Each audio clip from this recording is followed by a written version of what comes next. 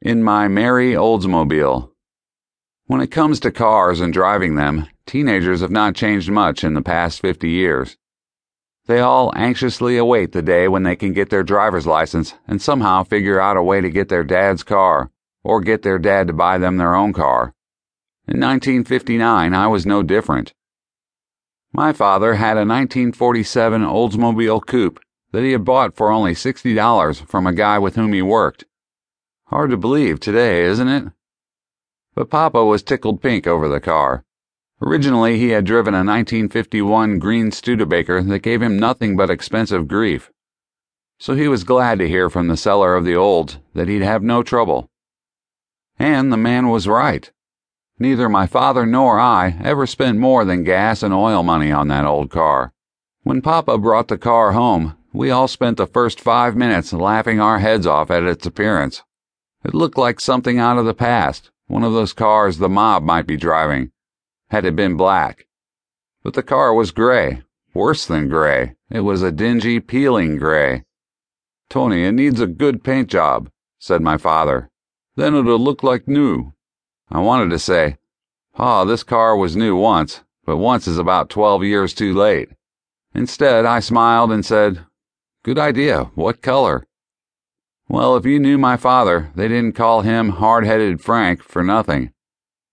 You'd know he was a positive guy with lots of good ideas, but he was also quite pig-headed, I must say. The new paint job was not one of those good ideas. "Come on, Tony, let's go buy some paint and brushes."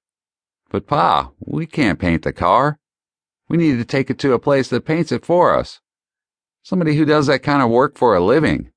A company like that Earl guy's got. That's what he does. He paints cars." Papa laughed. "You mean they rob you blind?"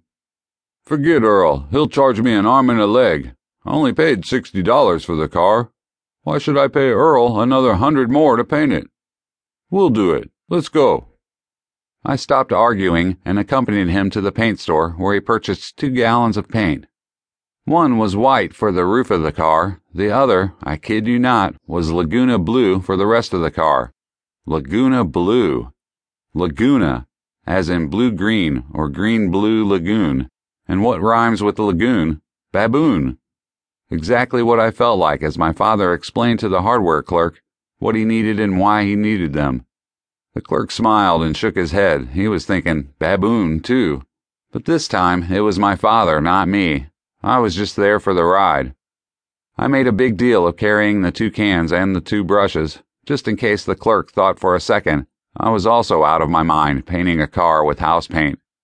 I was there strictly to carry the cans. I was the brawn, Papa was the brain, even if the clerk and I both had our doubts. Once home, Papa and I wasted no time. We got busy inside of our Lyndhurst garage, where the 1947 Olds coupe sat waiting. "It doesn't look that bad, Pa. We could get used to the gray, so what if it's peeling? It's an old car." But my father would not hear of it. "It's an old car, soon to be a new car. Take a brush and start with the white paint, the roof first." The garage had no doors, so we didn't have to worry about getting asphyxiated. Besides, we were hidden, so no passerby could see us and laugh. When we were finished, I must admit the car would have won a beauty contest. My father's choice of colors gave the car a sportiness that was pleasing to the eye from very far away. Up close, anyone could tell at first glance the colors were meant for somebody's wall. Though it was glossy paint, it lacked the metallic luster of a normally painted automobile. It had a dull gloss to it, a glossy dullness. It was not real car paint. But Papa beamed. He gave the new car the once-over, then the twice-over, smiling all the while as though he had performed some miracle. "So what do you think?" he asked me.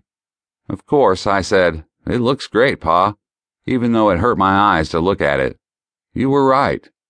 He wasn't, but after all, he was my father, and if he liked driving down Lyndhurst streets like a man in a float parade, what could I do?